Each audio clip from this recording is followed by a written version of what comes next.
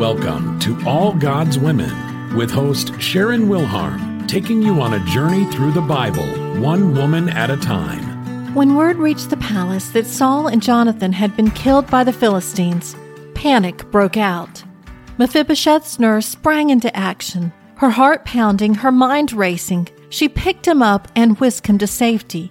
In her panic and eagerness to escape, she may not have been looking where she was going.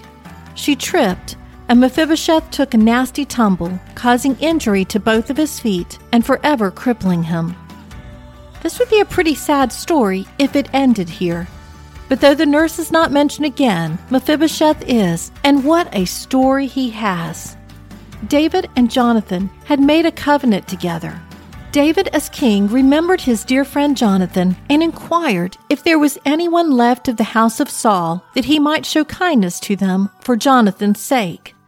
A servant tells him that Jonathan's lame son Mephibosheth is still alive. Imagine the fear Mephibosheth feels as he makes his way to the king's palace. When he arrives, he immediately falls on his face, humbling himself before the king. David tells him not to fear because he's going to restore to Mephibosheth all of Saul's land, and he will eat at the king's table forever. Because of the nurse's courage in grabbing Mephibosheth and hiding him away, he was later able to take his rightful place at the king's table. It may have seemed to Mephibosheth's nurse that she failed him, but God used her to save an heir to the kingdom. This has been All God's Women with Sharon Wilharm. Visit allgodswomen.com to further your study of Bible women.